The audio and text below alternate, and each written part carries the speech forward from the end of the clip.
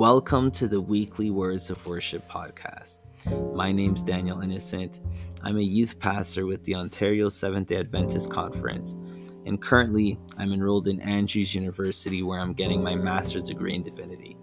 I invite you to join me in reading, studying, and meditating on God's Word. This study is not prepared beforehand, which allows you to be a participant in the studying process. This will teach you how to study the Bible for yourself, which is the greatest gift that I can give you. Once we begin a book, we read it to the very end. No skipping verses, no reading out of context. Now, sit back in a prayerful state and let's enjoy the day's reading together.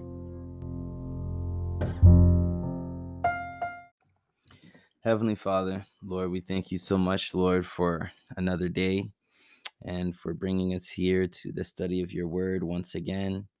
Lord, as we read it, we ask that you would make it clear to us, that you would help us to better understand the things that you have to teach us, and that whatever we learn, Lord, we would walk in it.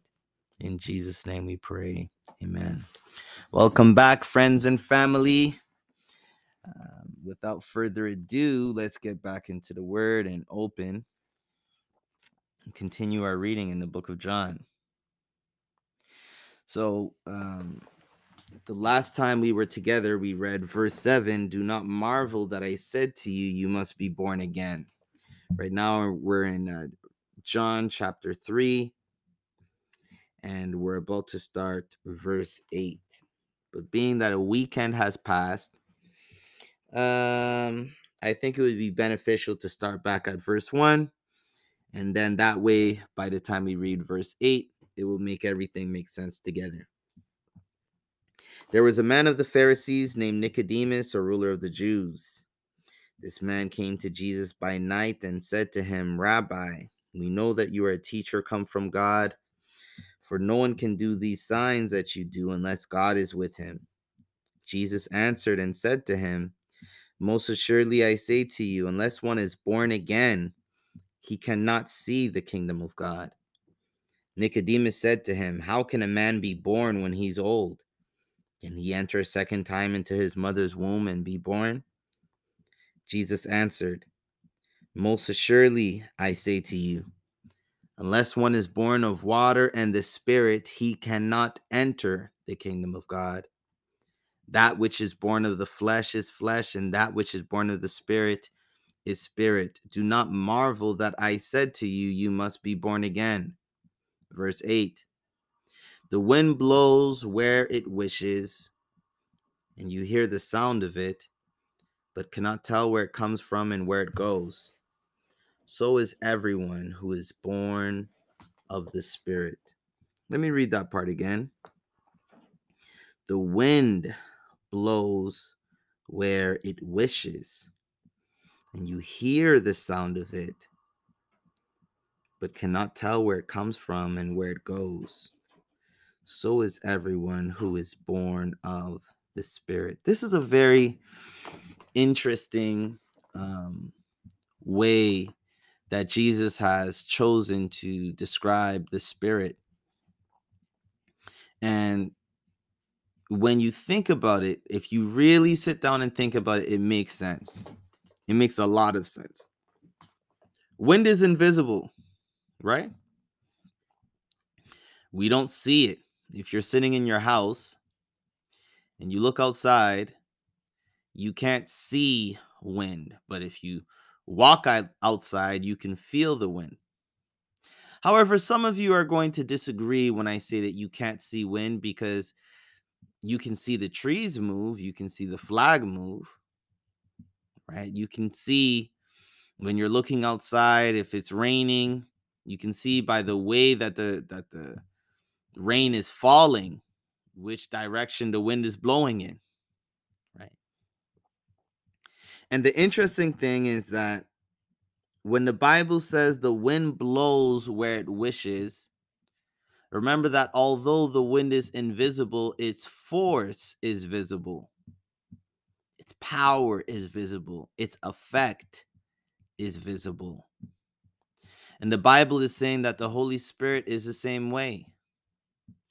Although you might not see, you might not physically be able to see the Holy Spirit, and you do not see physically the Holy Spirit, but you feel the effects of the Spirit.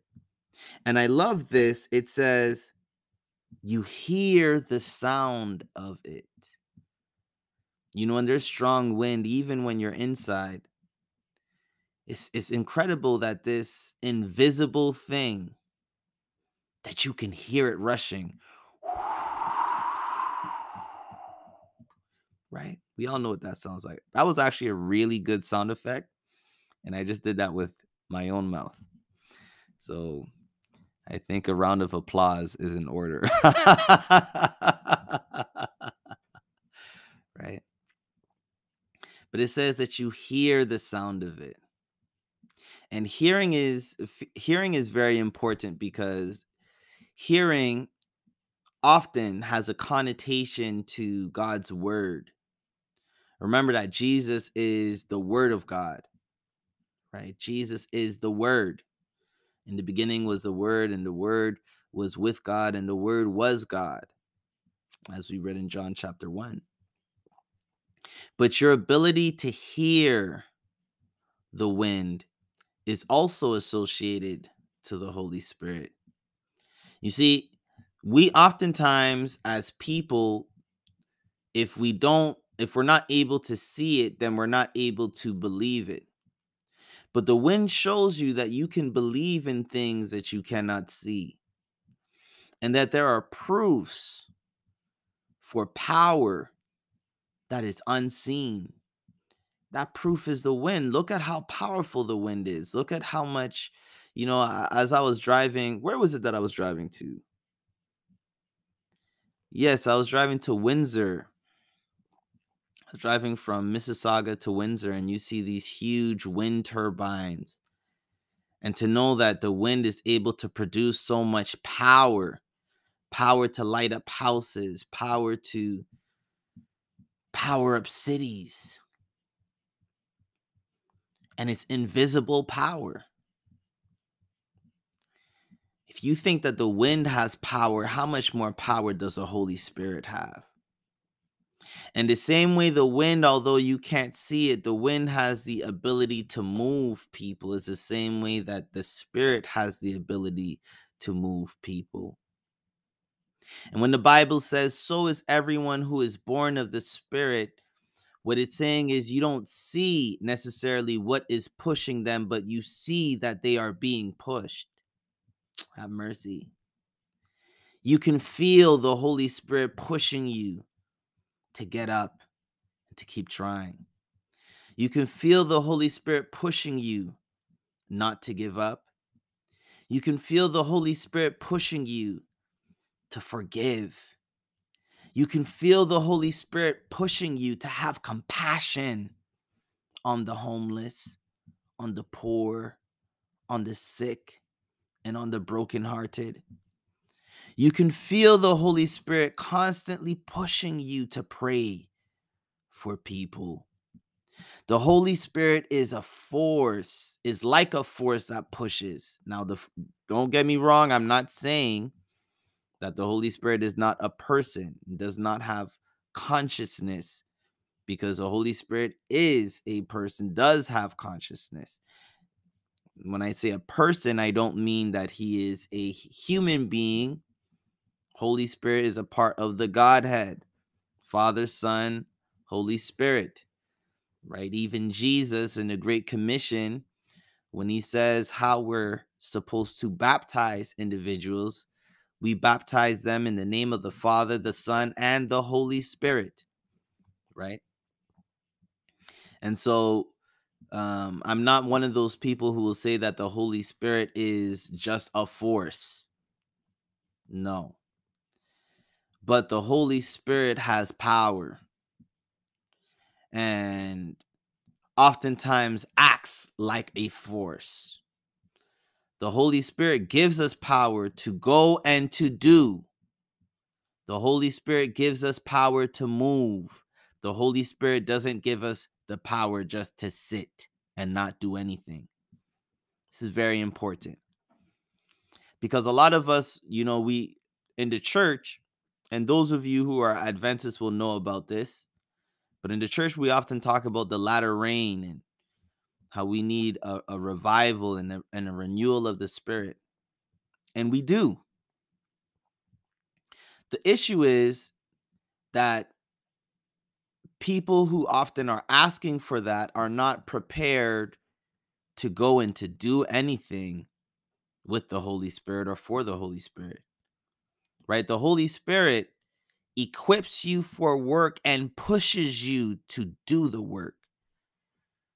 The Holy Spirit is not there just to, you know, just so that you could microwave your food without putting it in the microwave, right? You could just do random miracles. The Holy Spirit is there to help you to fulfill God's mission. And it's not until you're ready to fulfill God's mission that you'll receive the Spirit. And remember, this is being spoken about in context with baptism. One of the aspects of baptism that we haven't covered yet is the readiness to go. You see, when you are baptized, you're born again as a child of God, right? You're born to the Spirit. And now it's not just about you living in the house, it's about you becoming a fisher of men and learning to bring more people to become children of God as well. This is the mission of every Christian. And this is equally the mission of every Christian, of every born again Christian. There will be a fire and a desire to see people in the kingdom. Now, many of us don't even know what the kingdom is. And so, when we say we want to see people in the kingdom, if you don't know what it is, and you don't know what it is that you're talking about or where it is that you're actually saying that you want to see them, right? When Jesus says the kingdom of God is near you, even in your midst, we understand that the kingdom of God is being in the presence of Jesus. That's the reason why the new earth will become the new heaven, because Jesus will be with us there. And we should want people to have Jesus in their heart and in their life. That is communicating the kingdom. We following? It's not communicating works, but it's, you see, because works are saying that in order for Jesus to come into your heart, that you have to do something to prove yourself to him or to make yourself worthy of him. Whereas faith is saying that you accept Jesus into your heart. You believe Jesus into your heart. You believe what Jesus has done for you. And then when you accept him into your heart, if you're baptized, not just by water, but by the Spirit, then now you allow the Holy Spirit to push you and to lead you on where you will go and what you will do. Let's think about it. After Jesus was baptized, what happened? The Bible says that the Holy Spirit descended from heaven and alighted upon him like a dove. And that the Father was heard speaking from heaven, saying, "This is my beloved Son, in whom I am well pleased." And the Holy Spirit immediately brought him into the wilderness to be tempted by the enemy. Immediately, the Holy Spirit started Jesus's mission. Immediately. This is what the Holy Spirit does. The Holy Spirit compels us to move. As a matter of fact, when we read in Acts chapter 1, Jesus has a message to the disciples who are now the apostles. After Jesus is crucified and resurrected, they move from being disciples to being apostles. And they have this great commission, right? Remember, before Jesus went into heaven, he said, "Go ye therefore and make disciples of all nations, baptizing them in the name of the Father, the Son, and the Holy Spirit, teaching them to observe all that I've commanded you. And lo, I am with you always, even to the very end of the age," right? That was a great commission. That was the mission, for them to go to all the world and to communicate the gospel, right?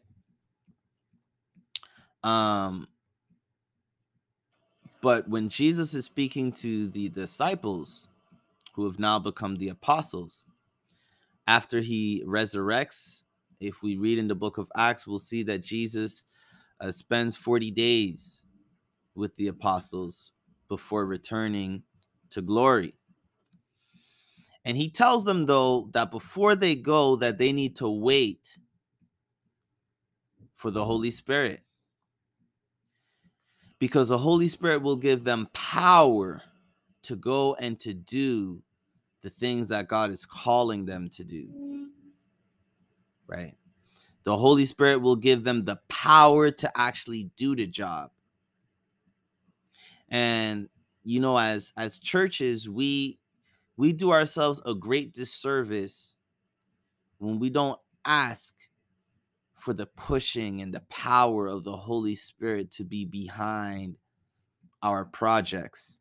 As a matter of fact, we shouldn't ask the Spirit to be behind our projects. We should ask the Spirit to push us in the direction of God's projects, right?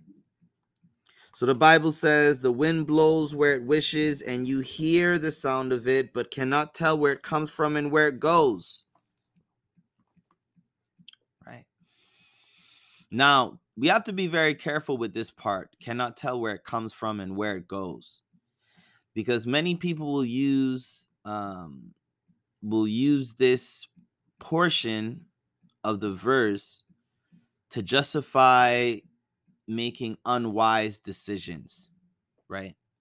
All of a sudden, you get a feeling to just get up and to move to Arkansas. So you get up and you move and you say it's the Holy Spirit. Just having a feeling doesn't mean that that feeling was the Holy Spirit who pushed you to do it. And one of the biggest things that people will say and will blame God for, and I am just as guilty as everybody else when it comes to this, is they'll say, that God is the one who told me to be with this individual. You have to be very careful. You have to be very careful. Having a strong feeling does not mean that that's a feeling from the Holy Spirit. That can be a desire of your own heart that is so strong that you wish it was coming from the Holy Spirit. But we don't want to justify unwise decisions by saying that it's God who asked us to do it. And one of the rules that we can use, especially in terms of people who are, try to use this idea of where it comes from, you cannot tell where it comes from and you cannot tell where it goes, etc. And they try to use this idea for their relationship in terms of finding a partner and whatnot. One thing that I realized with Adam and Eve is that Eve was given to Adam as a helpmate to help him fulfill the mission that God had given him. To help him fulfill the mission that God has given him. So the way that God has already pushed him to go, God provided him a helpmate, a helper, to help him to fulfill the mission in the direction that he was already pushed to go. We're following. This means that one clear indication that somebody is not who God chose for you is when that individual is not going to help you to fulfill the mission that God has ordained for you. Now, those of you who are already married, don't go quoting this as a reason to split up, right? Once you're married, you're married. We make it work, figure it out as best as we can with the power and the grace of God, right?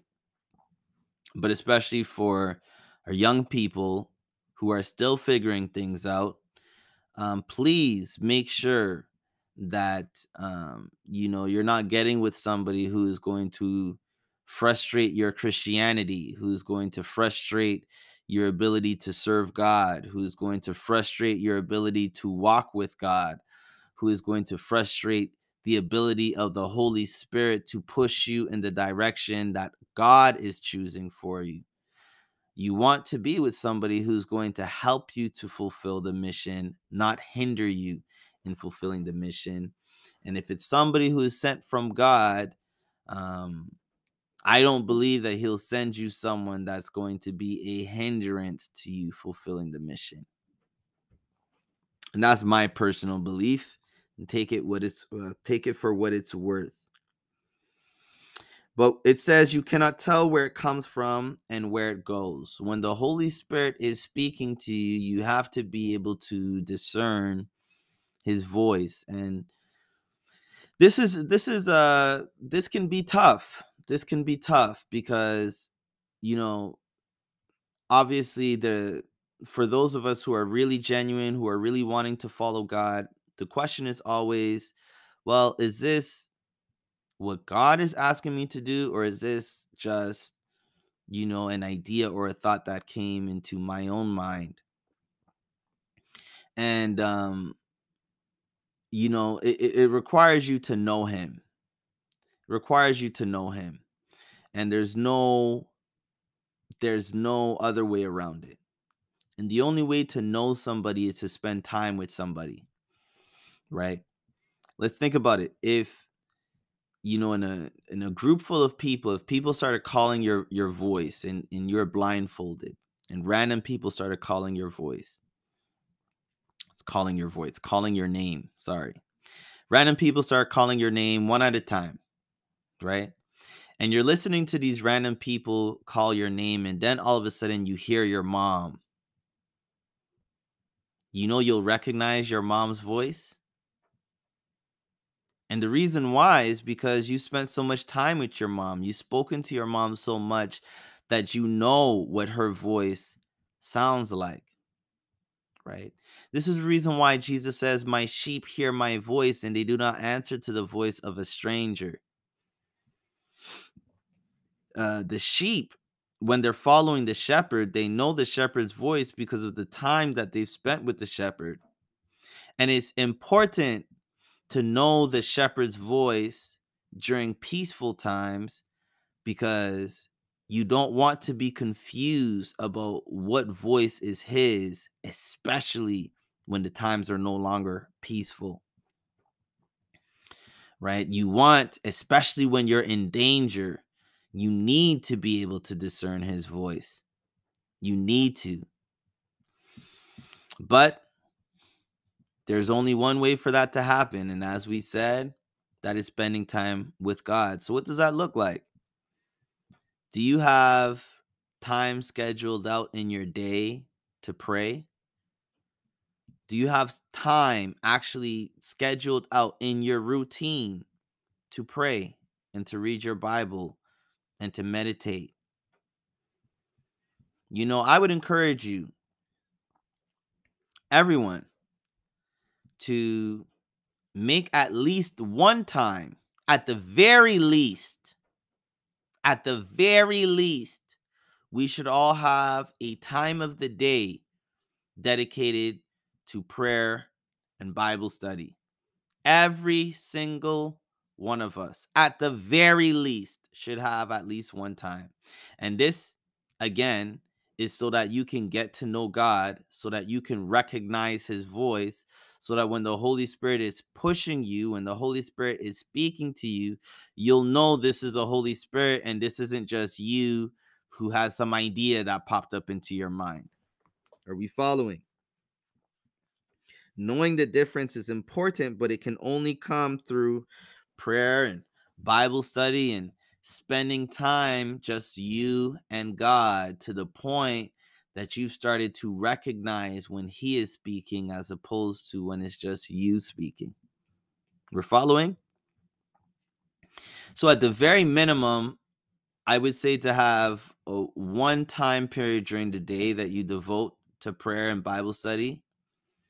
And if you really, really, really want to get closer to God, and you want a surefire way, I would say to schedule 3 times of the day for prayer, Bible study, and meditation. Now, each of the 3 times doesn't have to involve Bible study. You can have, one of the times or 2 of the times be focused mostly on prayer and meditation. But if you look at the example of Daniel, Daniel had 3 times per day that he would pray, and everyone knew what times of the day those were, because it was a part of his routine.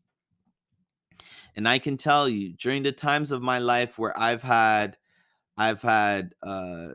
3 time periods of the day to have Bible study and prayer and devotion, I can tell you, like, it's a completely different. It's just so different. It's so different. Like, on fire is not even the word. It's crazy. Like, you literally can feel yourself filled up. Filled up. So if you can do that, I'd encourage you to do that. Even if it's just for 30 minutes, 3 times in a day. I'm telling you, it will make a huge difference. That being said, we've reached the end of our time for today. And we all have a challenge to put God into our routine so that we can get to know Him. This is a very practical piece of advice, and this piece of advice can change your life.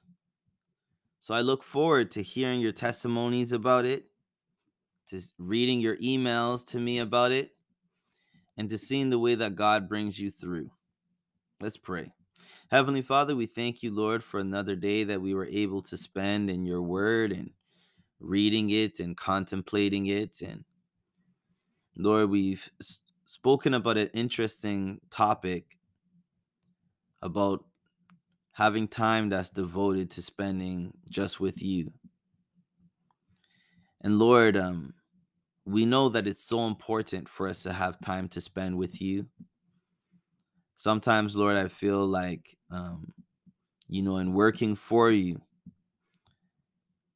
even ministers can forget to work with you more than just for you. And we can do a lot of things for you, but if we don't have time to pray ourselves, set aside from Bible studies to prepare for others, but just time to spend with you, Lord, then we won't be able to hear your voice, and we won't be able to feel the pushing of the Holy Spirit. So help us, Lord, each of us, to devote time in our routine, in our schedule, purely to you.